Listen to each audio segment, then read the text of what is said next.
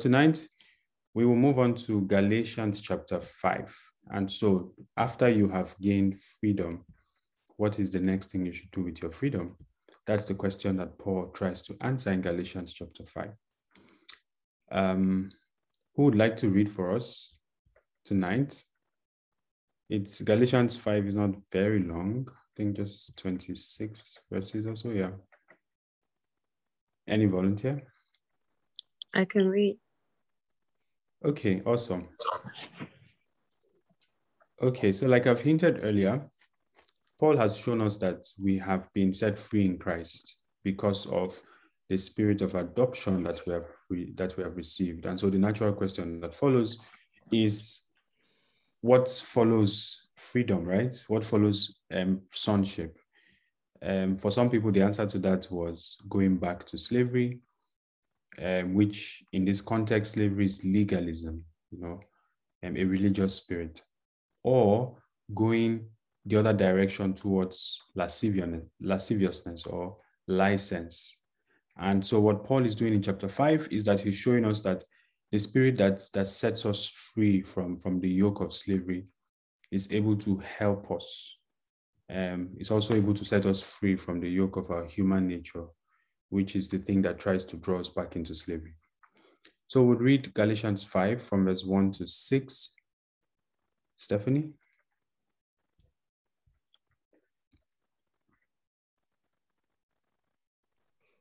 Okay, Galatians chapter 5, verse 1 to 6. Stand fast, therefore, in the liberty which Christ has made us free, and do not be entangled again in a yoke of bondage. Indeed, I, Paul, say to you that if you become circumcised, Christ will profit you nothing. And I testify again to every man who becomes circumcised, that he is a debtor to keep the whole law.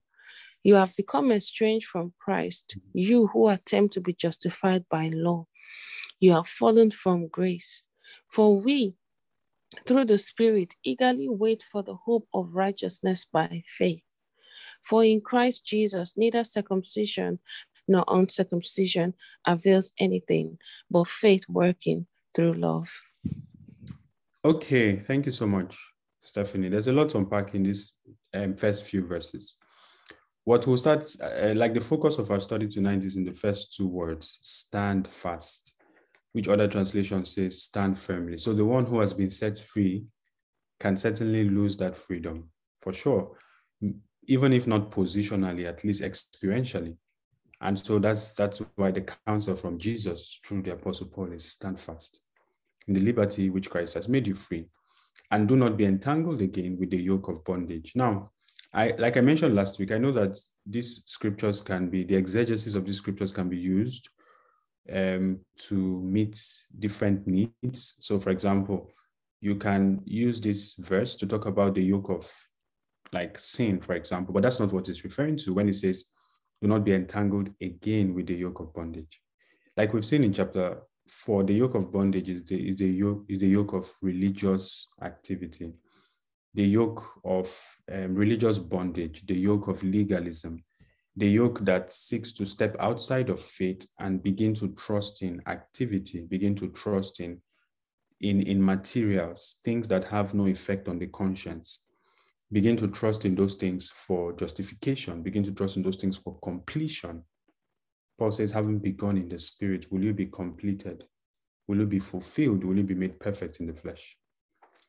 And Paul is quite troubled that it's possible for someone who has been set free by Christ to become entangled again with the yoke of bondage. You can replace the word bondage here with slavery. And my first question to us is, what is it about the yoke of bondage or the yoke of slavery that makes it so enticing to even the believer? That makes it, because you would think that if someone has been freed, right, from being a slave, that they wouldn't even for a great amount of money, they wouldn't want to go back to the thing that put them under. But here, Paul is making it clear that, in fact, the people he's writing to were actually more drawn towards slavery than towards freedom. And so what is it about slavery? What is it about the bondage that makes it that makes it have such a grip over our hearts? This is so important because after the highs of Galatians chapter 4, after we've seen our liberty in Christ, and now maybe it's really top of mind right now, we're more conscious of the areas, where we are not trusting God enough. Paul is making very clear that if we don't stand fast, it's possible that we can be drawn away and go back into the same cycle of dead works from which Christ redeemed us. So in your own view, what is it about the yoke of slavery? What is it about the yoke of religion that makes it more enticing than the way of faith? Can I try? Yeah. Okay, for me, it's like that eagerness to, that soul thing, the eagerness to please men. It's what they can see. It's what they can, how do I put it? Praise you for, maybe applaud, well done, you've done so well. But at the end of the day, it's all flesh. However, it's, it caters to the audience of men. And a lot of times we like the praises of men. Or maybe almost all the time. So that's what I think from my own perspective and from what I went through last week. Just the eagerness to please men. Yeah. Yeah. Thank you, Steph. Nancy? Your hand was up. Yeah, sorry, I don't know what happened and I couldn't unmute. So I feel that one of the reasons why we like to go back to our sins or back to slavery is that... Please, we can't hear you. We can't hear you. Okay, calm down now. Can you hear me now, please? Yeah, I think something was obstructing your microphone. Okay. Sorry about that. Mm-hmm. So I was saying that I think one of the reasons why we have this slavery has this allure for us is the comfort that we derive from it. We haven't been in slavery for so long. We are just comfortable with that form of slavery. We are just comfortable with it. And my mind also goes back to what I talked about earlier on. And then also even in the, I'm looking back to the journey of the Israelites when they were leaving Egypt and they were leaving slavery. They still wanted to go back at some point. They wanted to go back to the onions that they were eating, So I think that the comforts we enjoy in slavery, or perceived comfort, so to speak, lures us back. Yeah. I was going to ask, what is it about the onions that was so attractive that they were willing to forego? Why was the lure of onions more precious than the promise of God? Why was the lure of, think about it, right? Esau received the birthright and then somebody offered him stew and he told the person that this stew is more valuable to me than the birthright. And Hebrews 12 tells us that we should take heed so that there will be none profane amongst us who, like Esau, despised the birthright, and he sought it with repentance. He sought it with tears, and he found no place for repentance. He despised it. And the truth is that the yoke of slavery is so alluring because it is tangible. It is visible. It fits to our reasoning as humans. You see, the promise that God gave Israel was in the spirit. That promise was in the spirit.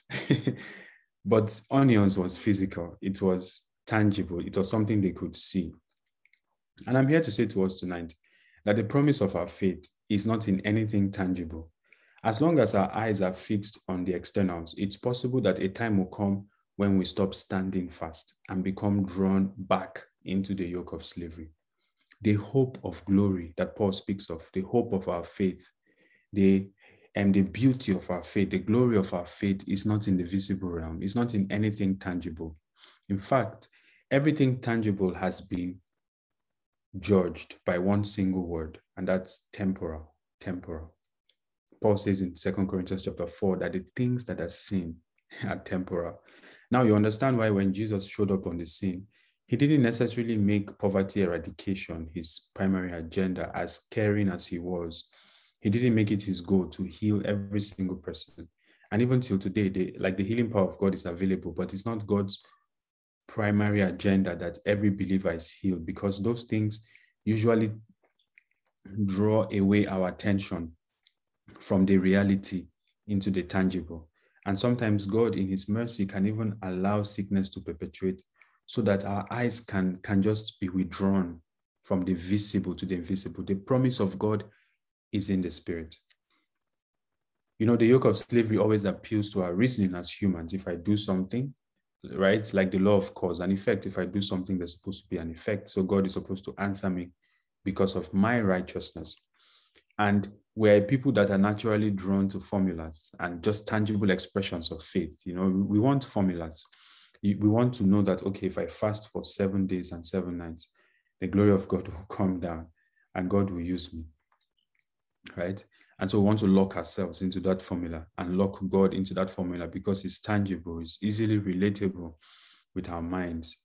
You know, we want to say, oh, if I spend all my days in church, running the church and doing everything for the church, God will remember me. You see, but God is not in a formula. This is something that God tried right from the very beginning of his dealings with his people. He tried to make it very clear to them that he's not in a formula. He's in the spirit. And that's why Jesus said that those who will worship him are going to have to do so in spirit and in truth, because God by nature is in the spirit. He's not in any formula that we can find. And he does not have any interest in being in any formula.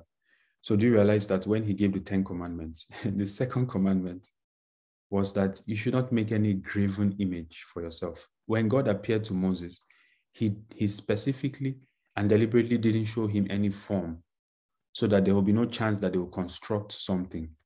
Because there was so much desire in the Israelites in the wilderness to have a physical thing. This God we've been hearing about, can we just see something? And every time they got an opportunity, they were drawn away into idols because they just could not lay hold with the fact that the God they were dealing with was in the spirit. And the reason why God hates idolatry so much is that it robs us. It's a counterfeit of the reality. Every time we create an image, a formula, God walks away from it because God is in the spirit and God is reality. And in our dealings with God, his focus, like we've seen in Galatians, is the reality. He always wants us to focus on that. And so the yoke of slavery is very attractive to us and is very appealing to us because it fits with the way we think and it's visible. Does that make sense? Yes. Yes. Okay. And in verse 2, Paul says that if you become circumcised, Christ will profit you nothing. Now, Christ will profit you nothing is an experiential reality that Paul is speaking about, not a positional one.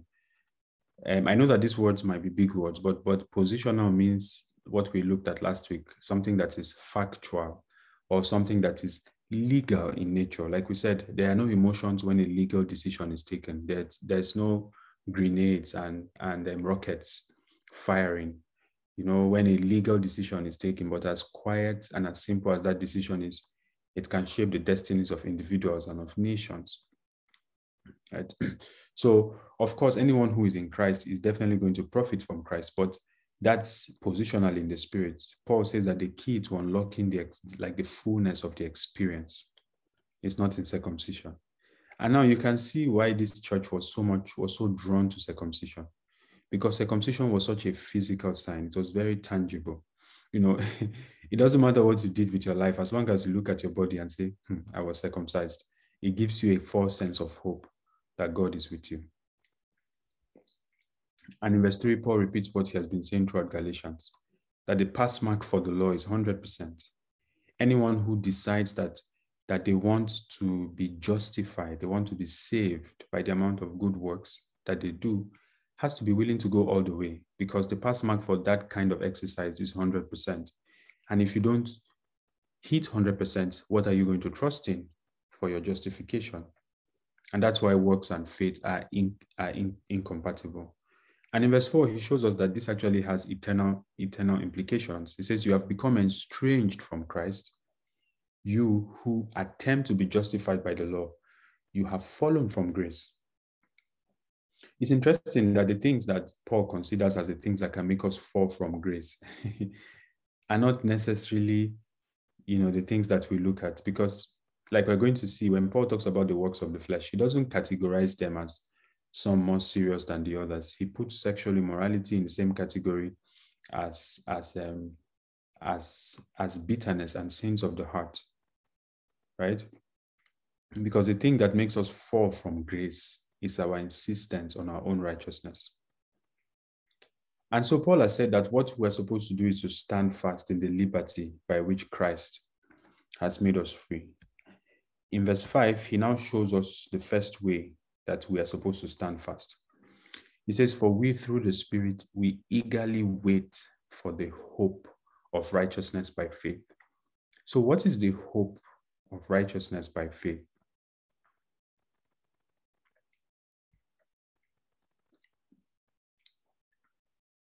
Anyone?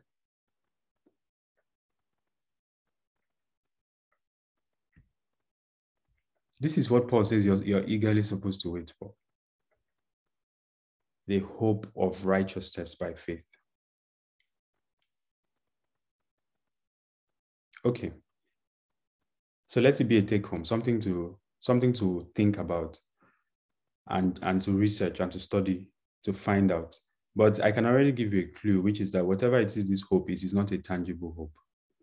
And it's very important for us to grasp this point that the hope of our calling is not a tangible one, and that our eyes, if we are going to stand fast, if we are going to wait patiently, if we are going to wait eagerly, our eyes must be drawn away from the visible, into the invisible.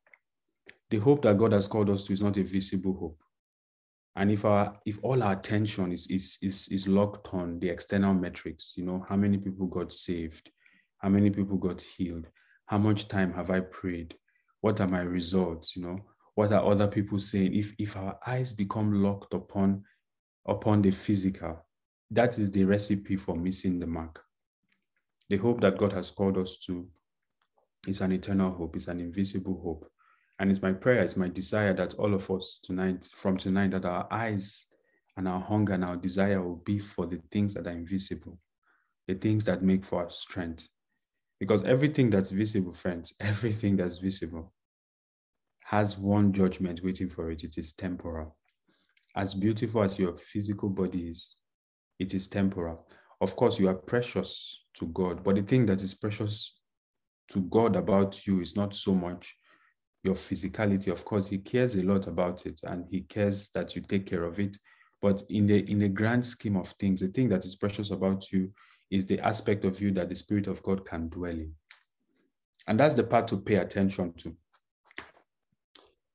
Yeah.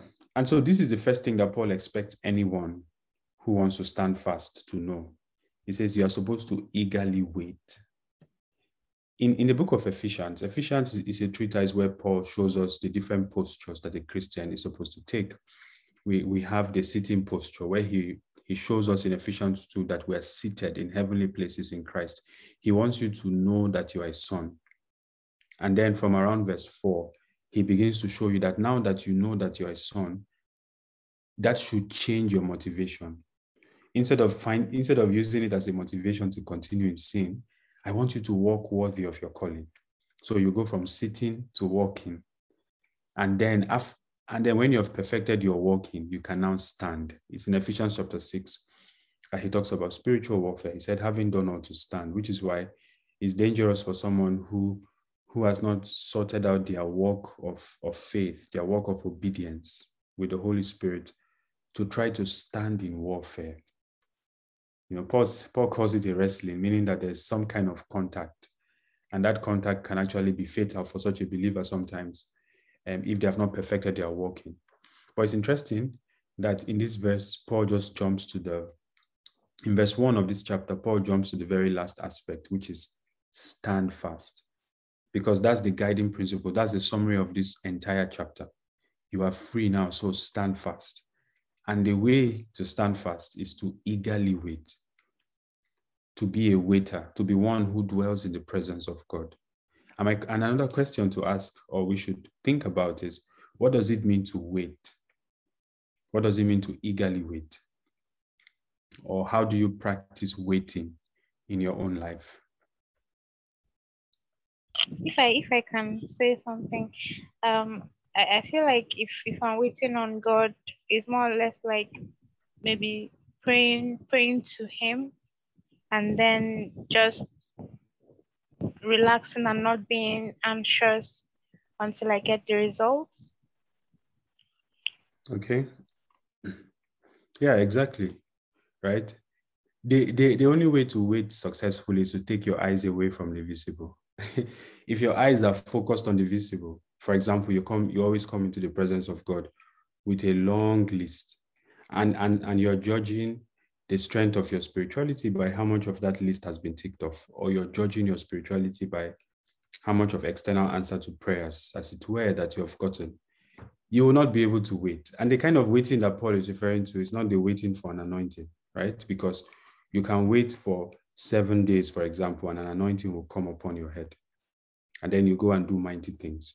And like we have seen before, that's not a proof that Jesus approves of you.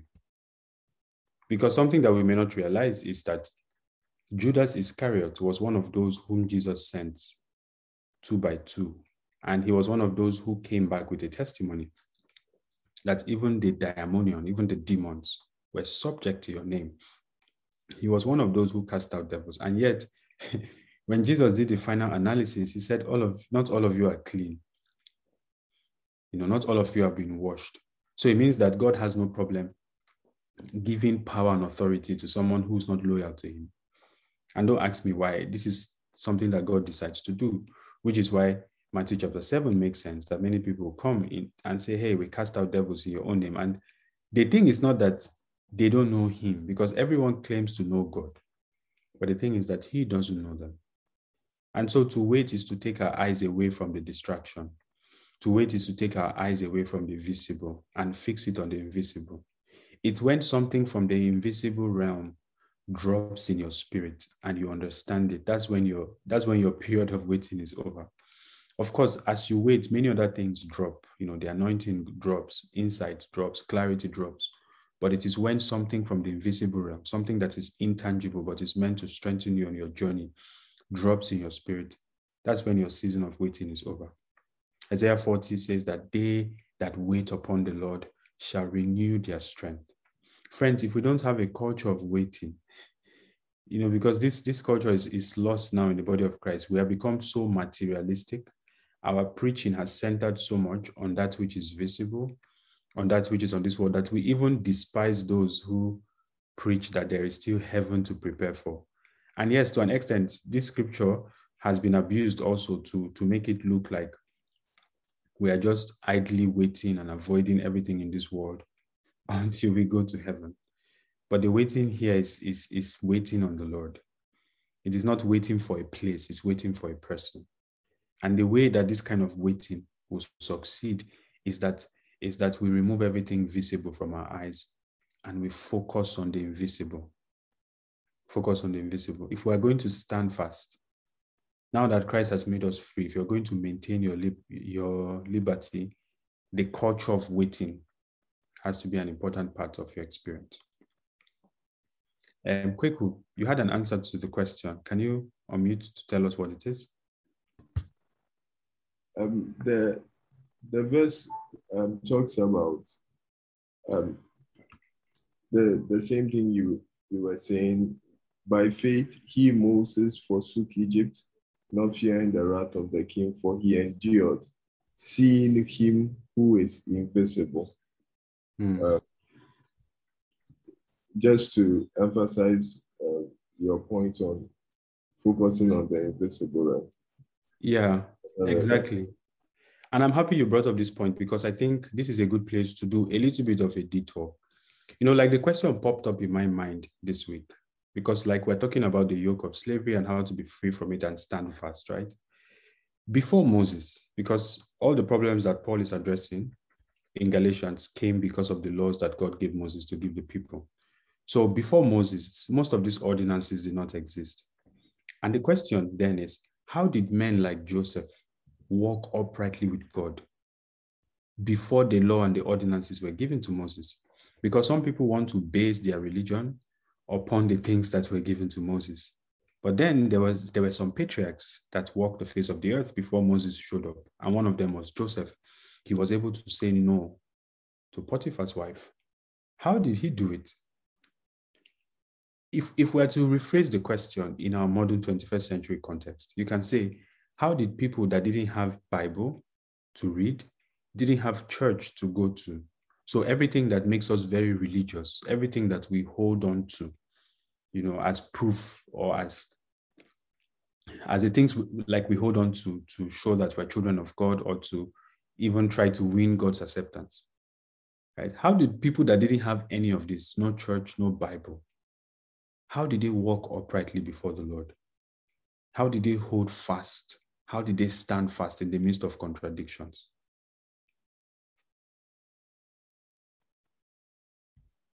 Have you ever wondered about that question? What is it about Joseph that made him say no to Potiphar's wife? Because he said that I cannot do this evil against my master, yes? If his conviction ended at my master, I can assure you that he would have done it, because that's not sufficient motivation not to touch his wife. But the thing that made him not to do it is that I cannot do it. I cannot commit this sin against God. You see, when all the religious materials have been taken away, the only thing you have left is the reality. And I'm sorry for using this word, but there's no simpler way to put it but the reality, the real thing. So because there was no Bible, there was no church, they focused on the reality. Today we have fellowship, we have church, we have Bible, we have YouTube, we have everything. And it's very possible for us to be so busy from one program to the other, from one prayer meeting to the other, that we actually miss the reality. And Paul says that the way you know that you're missing the reality is that Christ will profit you nothing. Meaning that you are going to be full of activities, but empty of life. And the way to know that you're empty of life is by checking how you walk. Paul is going to show us in the fruit of the Spirit. By the time you see that your life is not producing love or joy or peace or long suffering or even patience or gentleness, you just know, nobody needs to advise you. You know that you have not been walking in the Spirit. And so what Paul wants us to do is to pay attention to the reality. We said when we did Galatians chapter 2, that there's something at work in each believer. And that's the mystery of the gospel, which is that God has found a way to work in each person. And our glorification, everything about us is going to be tied to our ability to discern that work and to align with it. It's important, even when we go to preach the gospel, because these days we've made preaching the gospel about having a message. We think that the gospel is primarily a message, but the gospel is an experience that becomes a message. And we can never convert anyone by a message, because the thing that makes us who we are is not a message, it's a reality. We ought to pay attention to that reality. I mean, look at what Paul says at the end. He says, for in Christ Jesus, verse 6, neither circumcision nor uncircumcision avails anything, but faith working through love. You see, love is the engine that powers faith. And the working of love is an internal working. Paul tells us in Romans chapter 5 that the love of God is poured out in our hearts by the Holy Spirit, right? And he tells us in 2 Corinthians chapter 5 that love constrains us. So if you pay attention to the reality, you will know when the love of God in your heart is constraining you. It has already been poured into your heart. You don't need to strive for it. It's there. It's just that we are so focused on the visible, on the external, that we miss it a lot. You will know when the love of God is compelling you to give, is compelling you to fast, is compelling you to tarry in the presence of God, is compelling you to pray. It's the love of God that works out the reality of faith. And that's why God hates anything that is external, because it makes us lose sight of what is happening inside and place emphasis on what is external. Right? So we need to ask ourselves, is my life lived from one ritual to another? I'm just ticking boxes. I prayed 12 hours today. I read my Bible. Am I living from ritual to ritual, or am I living from faith to faith? Because the love that is in our hearts, the love that is in our hearts, is the engine that powers the faith that we have in God. Thomason writes here, like Moses, which was recorded that he forsook the pleasures of Egypt by looking on the invisible. I think our walk with God is solely based on faith, which is based on what we cannot see. Yes, Paul says, why we look not at the things which are seen. It's my prayer tonight that God will correct our vision. Have you looked at the prayers that Paul prayed for the churches he planted, the church in Ephesus, the church in Colossians? He said when he heard of their faith and their love towards one another, he didn't pray that, oh God, these people are so faithful. Can you take away all their sickness? Can you give them so much money? He says, I pray for you that the eyes of your understanding will be enlightened, because he knew that the greatest gift that God could give to them was for their eyes to see that which is invisible, to see the hope that they were called to, and to hold on to that hope, to see the riches that are beyond human riches, and to lay hold of it. Okay? Stephanie, can you continue reading from verse 7 to 15? You ran well. Who hindered you from obeying the truth? This persuasion does not come from him who calls you. A little leaven leavens the whole lump. I have confidence in you, in the Lord, that you will have no other mind, but he who troubles you shall bear his judgment, whoever he is. And I, brethren, if I still preach circumcision, why do I still suffer persecution?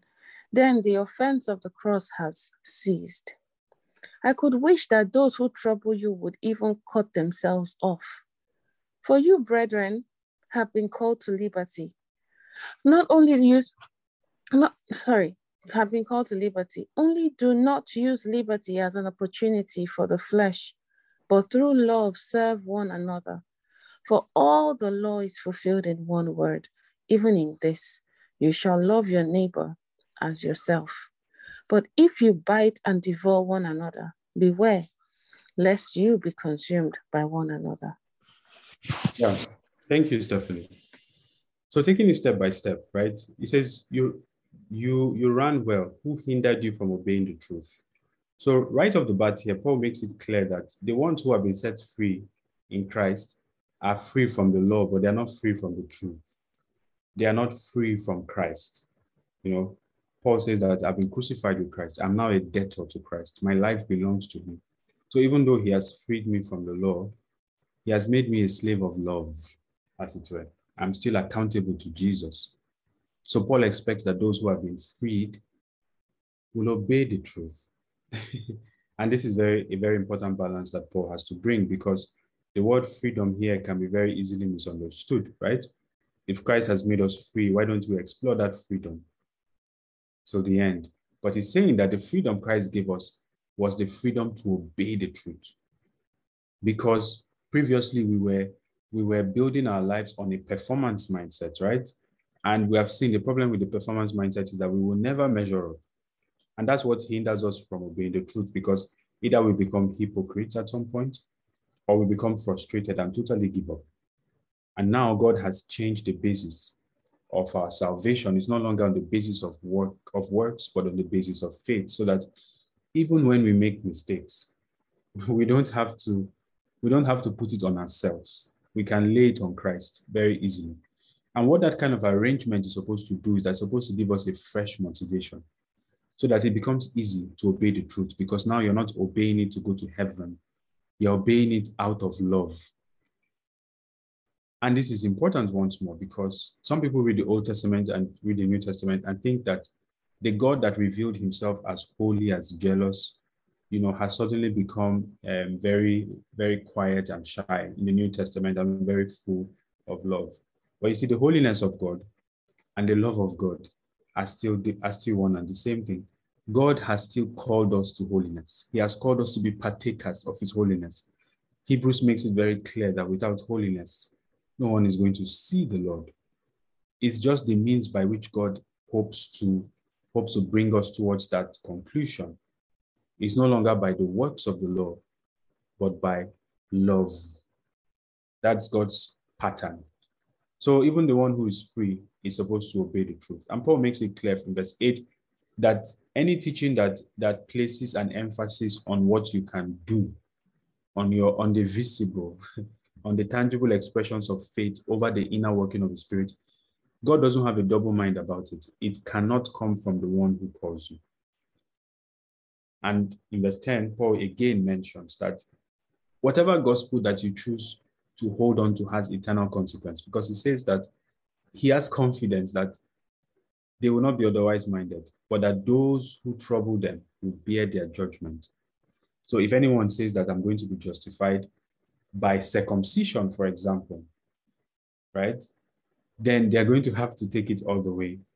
And there's a very crass, I think verse 12 is better imagined than explained, right? He said, I wish that those who trouble you would even cut themselves off. What Paul is saying is that, circumcision only cuts off a part of the foreskin. And some people are preaching that you must do this to complete your salvation. And he's saying that those people shouldn't cut off the foreskin. They should castrate themselves. It's very strong language. It's very vivid language. And you wonder, Paul is talking about the fruit of the Spirit, which is love, right? How come that he appears to be very crass, as it were, towards these people? But the reality is that if we see the truth of what God is building in his body, if we see the reality, we would have a hatred for the counterfeit. If you see anyone trying to indoctrinate your children in a way that will lead them into slavery, you're going to have a very sincere hatred for such doctrine, for such teaching. And you see, sometimes God puts an anointing on some people to oppose certain wrong teachings, doctrinal errors in the body of Christ. It is only when we see the body of Christ from its reality that we realize how dangerous erroneous doctrine is. And Paul's statement here in verse 12 will not be a hyperbole to us in any way. So either you preach circumcision or you preach the offense of the cross. It's offensive because it takes away, as it were, our masculinity as humans and makes us dependent on God. And then in verse 13, it says that you have been called to liberty, only do not use liberty as an opportunity for the flesh. So don't abuse your liberty, but instead pay attention to the love of God that is in your heart, and through love serve one another, right? And so Paul is going to expand on this a bit later, but the proof that you love someone is that you serve them. And this is perhaps a hint. If you're trying to love someone, you're trying to win someone's attention, if you're trying to show them that you love them, the only way to go about it is to serve them, right? As a believer, you are in your workplace and you like the Lord to use you to reach out to people out of love so that they can be saved. Paul says the place to begin is to serve other people. If you do not channel your love towards serving other people, you are ultimately going to channel it towards serving yourself. And that's what's going to produce different kinds of works of the flesh that could even hurt other people. Just imagine a man or a young man, for example, that loves a woman, right? A young woman. A lot of times what we call love is very selfish, because when he says, I love this woman, a lot of times it's very focused on how he's feeling, or even perhaps his sexual needs, right? And it is God, obviously, that created all of those desires, but it's very important that that love, in quotes, is channeled into service. So that if I truly love this person, I truly want to get this person's attention, what I'm supposed to be thinking about, the way to channel that love is to ask myself, how can I serve this person? Because it's in serving them that you cannot test your love. When they don't maybe accept what you're doing or they reject you, then you now see if it was about you, your love in quote was about you, or if it was really about them. But if you don't channel that love towards service, what you're going to end up doing is that you're going to channel it towards self. You're going to be thinking, how can I get this lady? How can I devour her, as it were? How can I fulfill this longing in my body for this lady? That's what it means in verse 15, that if you bite and devour one another, beware lest you be consumed by one another. Because someone can say, oh, I'm free. Because in Nigeria, we have this pandemic of pastors being accused of improper sexual relations with their church members who are female, for example, right? And this is what it boils down to. If you believe that, okay, the liberty that Christ has given me is for gratifying my own desires, is for fulfilling myself, then you're going to hurt people. you're going to pour out that lust and that desire on people. And Paul knows that all of us, including myself speaking, have those desires and have those tendencies. And he says the way to channel it is to serve one another. I want us to go back today thinking, how can I serve this person that I'm in love with, whether or not the person knows? Or how can I serve this person that I really want to preach the gospel to? Remember that the gospel is not first the message. Paul says in Romans 1 verse 16, that I'm not ashamed of the gospel, not because it's the logic of Christ. Of course, it is the logic of Christ. But that's secondary. It says because it's the power of God. Because in the gospel, there's a righteousness that is revealed from faith to faith. As it is written, the just shall live by faith. The gospel is first experienced before it is preached, before it is received. And so our love has to be channeled in the direction of service. Paul says that all the law is fulfilled in this one word. You shall love your neighbor as yourself. Friends, the way to test your spirituality is on verse 14. No, you can pray for 15 hours, but what you do with your neighbor afterwards is your ranking. That's the proof of your rank in the heavens. It doesn't matter how much anointing flows through your spirit. Again, if we take our eyes off the physical, off that which is visible, because it's temporal, and if we place it according to God's own measure, right, you're going to realize that it is verse 14 that is the measure of your life. How much has the love of God conquered you? How much has the love of God made you a slave? That's what we're going to see towards the end. But that's what the love of God is supposed to do. It's supposed to make us slaves of Christ. And it's a kind of slavery that is born out of love. Okay, any comment on this or question or contribution before we move on?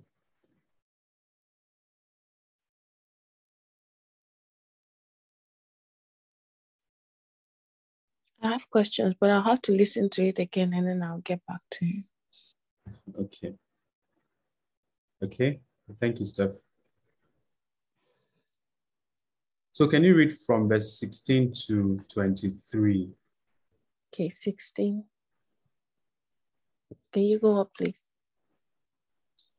Okay, from verse 16. I say then, walk in the Spirit, and you will not fulfill the lust of the flesh. For the flesh lusts against the Spirit, and the Spirit against the flesh. And these are contrary to one another, so that you do not do the things that you wish. But if you are led by the Spirit, you are not under the law.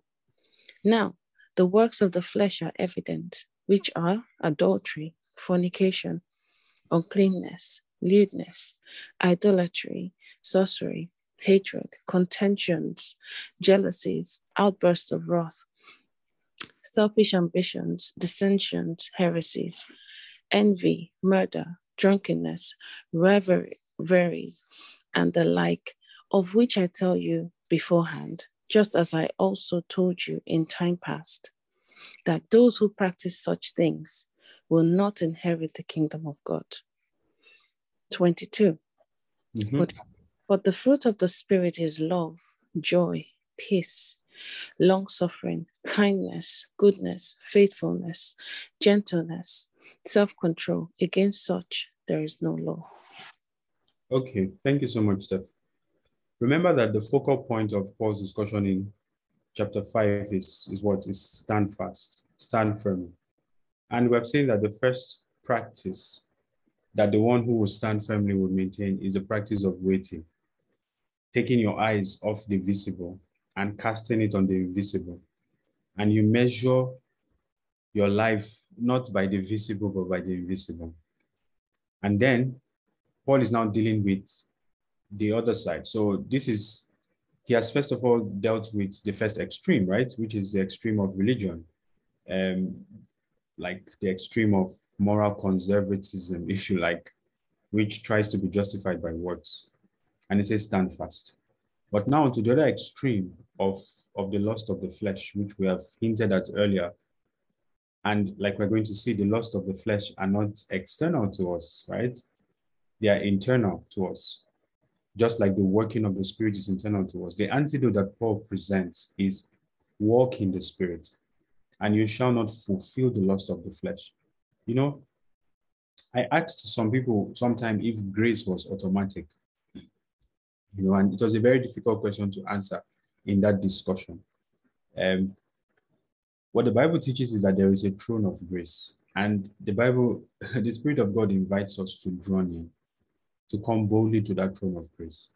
Meaning that even though we have been set free and we have been inducted, we have been adopted into the family of God, we have a choice to make.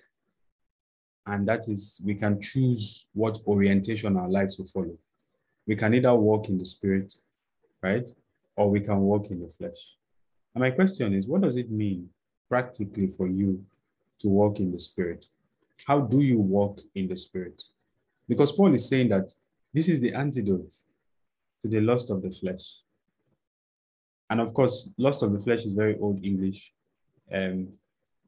Basically, the lust of the flesh here is the desires of our sinful nature, right? It's the proof that all of us were born with the sentence of sin and the sentence of death, which is that if you take the 10 Commandments and you look at how we break all of them, for example, we are naturally covetous, right? You realize that there is no amount of material possession that satisfies us. Like it's as if we have to really discipline ourselves to be satisfied with our lot. And Jesus had to say that a man's, like the value of a man's life is not in the abundance of his possession, because there's something about us that's always looking at the grass on the field outside of ours. This is what the Bible calls the lust of the flesh. And this lust of the flesh, if they remained as lust, they won't have been so much of a problem. The problem with the lust of the flesh is that they produce works. They produce certain works. And Paul says that the works that they produce are evident. So if you look at the progression, it doesn't begin as works. It begins as lust in the heart. And then it produces adultery, fornication, uncleanness, lewdness, idolatry, sorcery, hatred. You know, many things are not even listed here. Drunkenness, revelries, and the like. Paul makes it very clear that he had told them before that those that make a practice of such things shall not inherit the kingdom of God. Now, this is not a topic for today, but you can see here that the fact that someone was adopted into the family of God and became an heir of God does not mean that they will end up in that destiny, actually. We have seen this briefly many times, but this is not our focus. This question is answered much more plainly in the book of Hebrews, right? But I just wanted to highlight it there, right? That there are still ifs to salvation. And those ifs are not meant to scare us or meant to take us back into a legal mindset, but they are meant to remind us that the one who called us is holy, and our calling is a holy calling. And Hebrews chapter 10 says that if we despise his holiness, you know, if we trample upon his goodness and we decide that because of his goodness, we're going to go on in lasciviousness, that the problem is that there's no that sacrifice that remains for that kind of lifestyle. The only thing that's left is a fearful looking for of judgment. And Paul is saying here that the antidote to this is to walk in the Spirit. What does it mean to walk in the Spirit? And how do you walk in the Spirit? I'm wondering if this is linked to what we talked about in Romans the last like reckoning yourself dead to sin and alive to God. And what else did we talk about? That's the one I remember. Yeah. Romans chapter 6, right? Reckon yourselves alive, dead to sin, dead indeed to sin, and alive to God, right? Basically, what walk in the Spirit means is what I said earlier, which is pay attention to the reality. You know, a lot of times we are looking for power on the external, but the way of Scripture is always pay attention to the one who is inside of you, and then the power on the external would flow. A lot of times we are running from pillar to post, looking for help, going from message to message, from ministry to ministry, hoping that something from outside of us would hit us one day and all our problems will be gone. Paul is saying, pay attention to the reality. In the midst of all your religion, in the midst of all your activity, pay attention to the reality. Become saturated with God. You know, like when you wake up in the morning, rather than looking for the next thing to do, begin to look for God. Like we said earlier, God is not in a formula, but He is in the Spirit. Take out time and say, God, I just want to be saturated with you. Because walking in the Spirit is something deliberate. What is going to set two Christians apart is who walks in the Spirit and who does not. It's not automatic, friends. One is going to wake up and decide to look for God. Another one is going to wake up and decide to go on the strength of their humanity. And Isaiah 40 tells us that even the young men, those who by nature are supposed to have strength, even them will become weary. But only those that wait upon the Lord, only those that are conscious of His presence. So to walk in the Spirit is to put on the Spirit, to be saturated with Him, to pay attention to Him. You see, in our generation, worship has become almost like an end in itself. You know, like when I say worship, I mean worship music. It has become an end. What I mean is we focus on musical perfection so much. And of course, a lot of big ministries today get it right.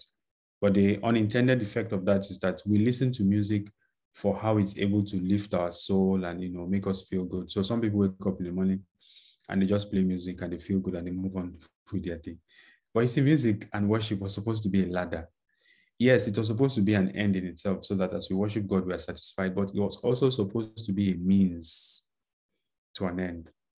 It's supposed to be a ladder. The songs are supposed to be like songs of accent because your reality is in the heavenly Jerusalem. That's what Hebrews chapter 12 says, that we have come to Mount Zion. That's where you are domiciled.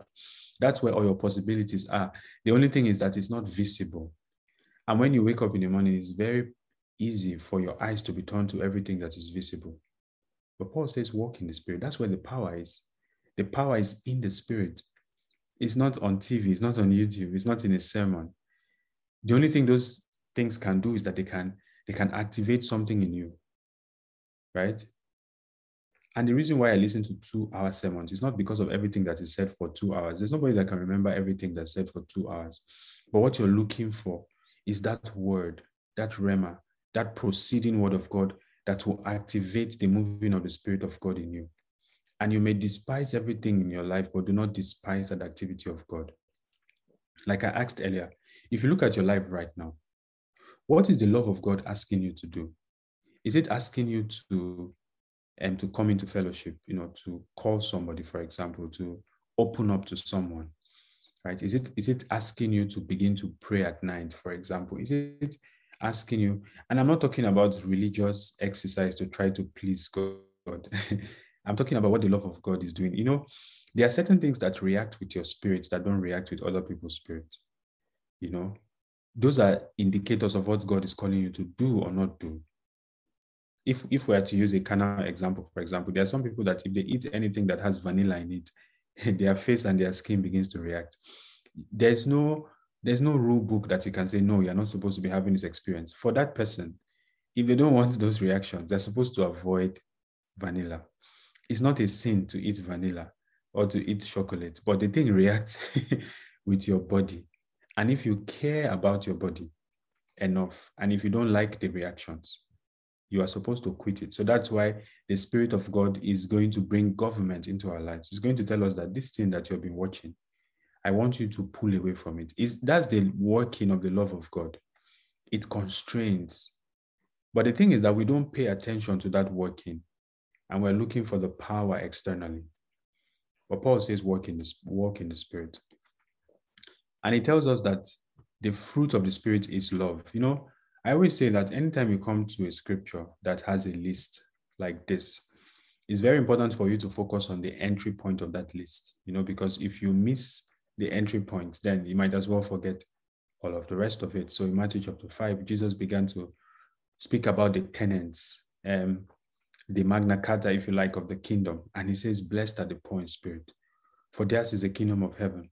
If you miss that point, forget about everything else he says, because the access, the doorway into the kingdom is is poverty of spirit. It's when you acknowledge that you cannot help yourself, when you acknowledge that your wisdom is not sufficient, when you acknowledge that your righteousness is not sufficient, and that acknowledgement draws you to God.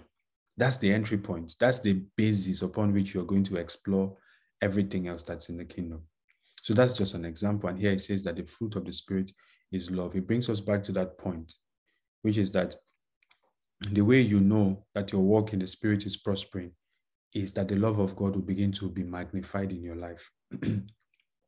So no matter how spiritual you are, no matter how spiritual you are, friends, no matter how much you pray and fast, anytime you notice that joy is dissipating from your soul, peace is dissipating, your ability to persevere, long suffering is dissipating, kindness is dissipating, goodness is dissipating, faithfulness. You know, sometimes when things are new and people are new, it's very easy for us to get excited about them. But when they start becoming old, we start losing interest and start looking for the newest thing.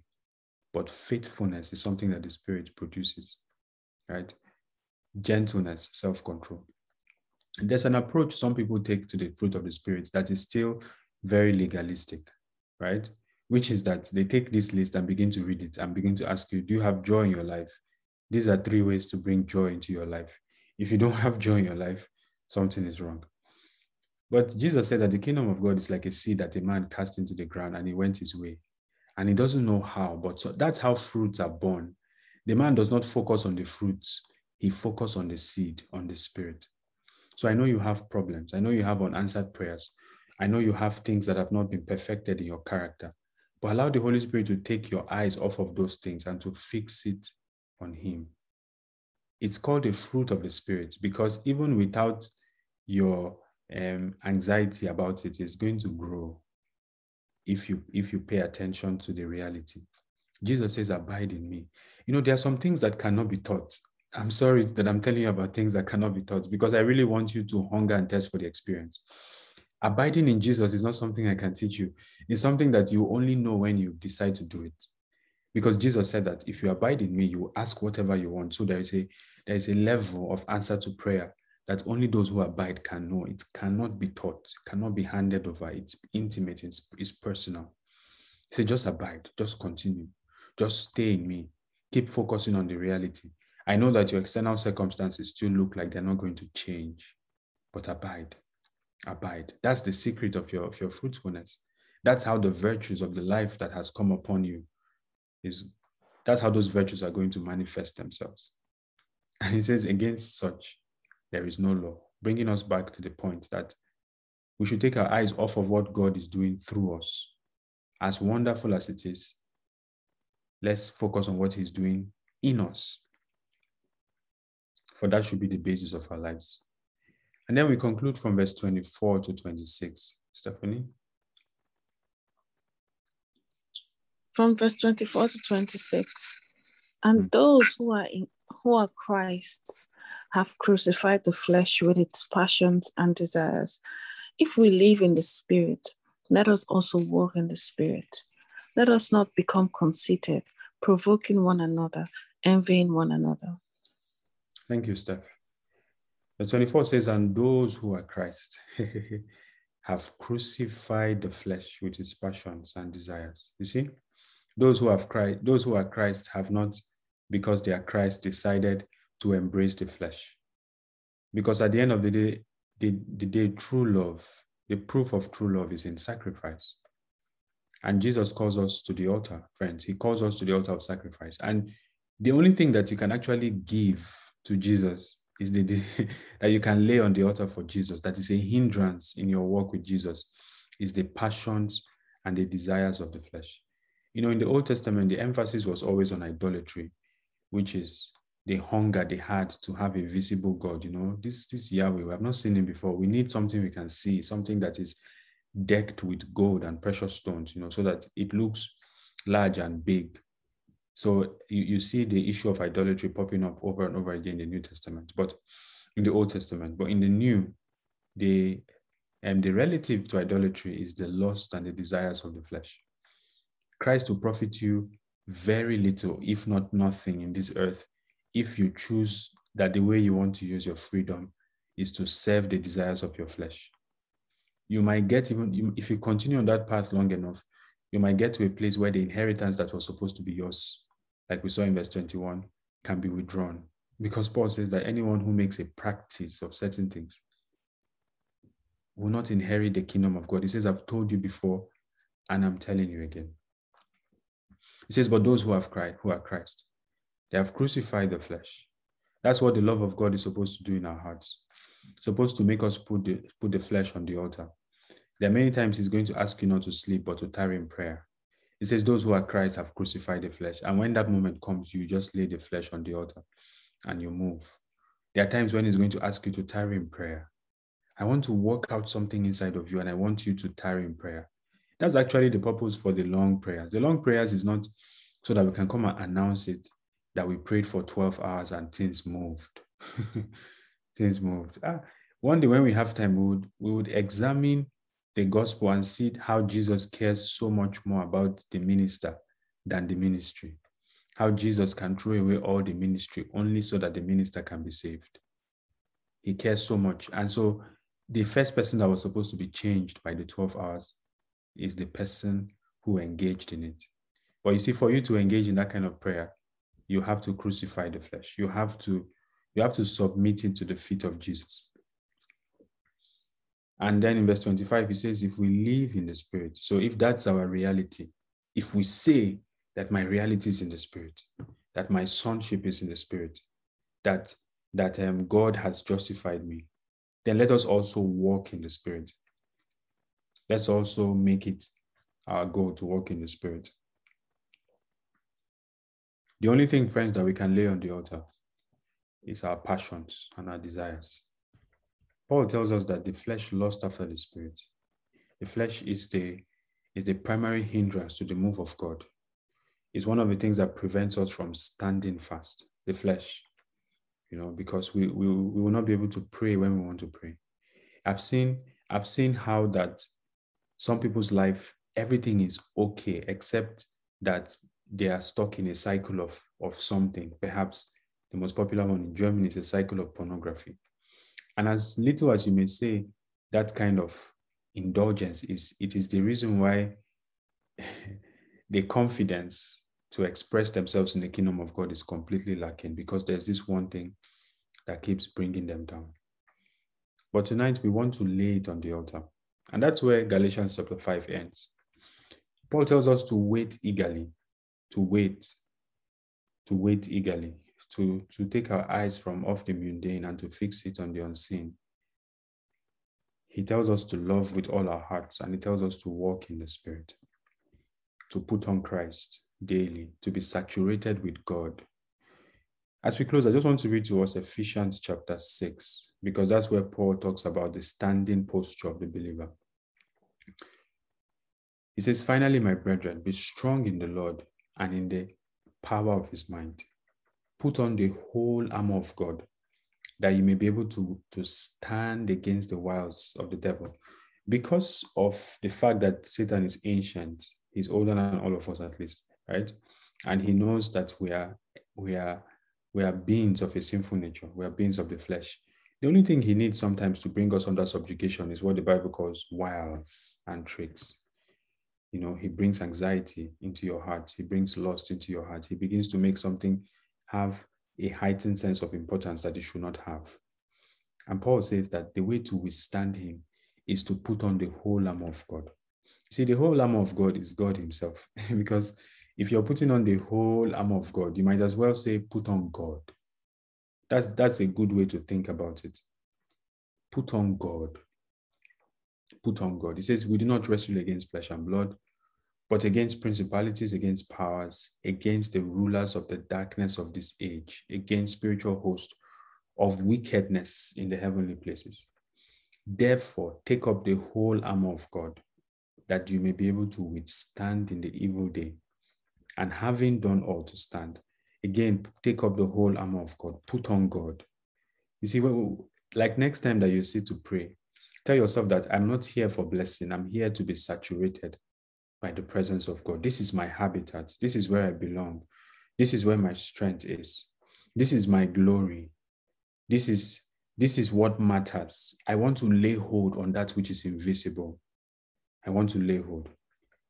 And he says, stand therefore, having your waist girded with truth.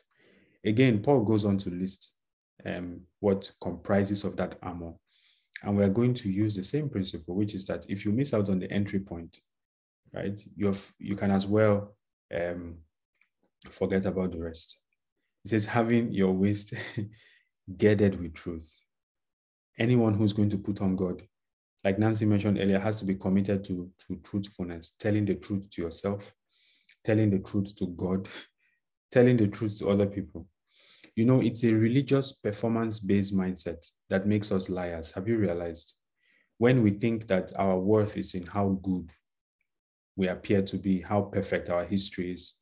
When someone asks us a question about our history that is not so perfect, we don't have the confidence to tell them the truth, because to us, our self-image and our acceptance is tied to how well what we're saying can sound.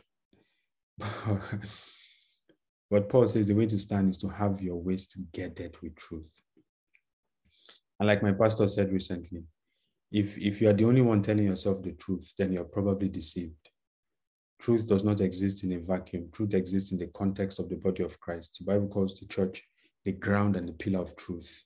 And so there must be those who speak truth into your life on a personal level, on a corporate level.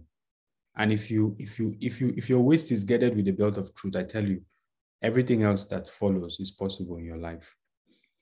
And then he mentions them. He says, having put on the breastplate of righteousness, having shod your feet with the preparation of the gospel of peace, above all, taking the shield of faith with which you'll be able to quench the fiery darts of the wicked one, and take the helmet of salvation and the sword of the Spirit, which is the word of God. And then the way you know that you are dressed, he's telling you to put on the whole armor of God.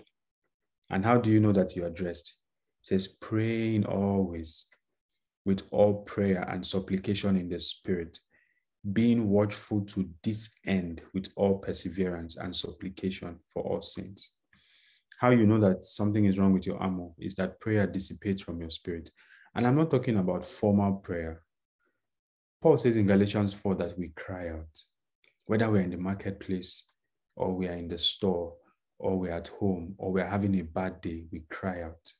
When you go for a long season and even crying out, that basic level does not flow from your spirit easily to your Father.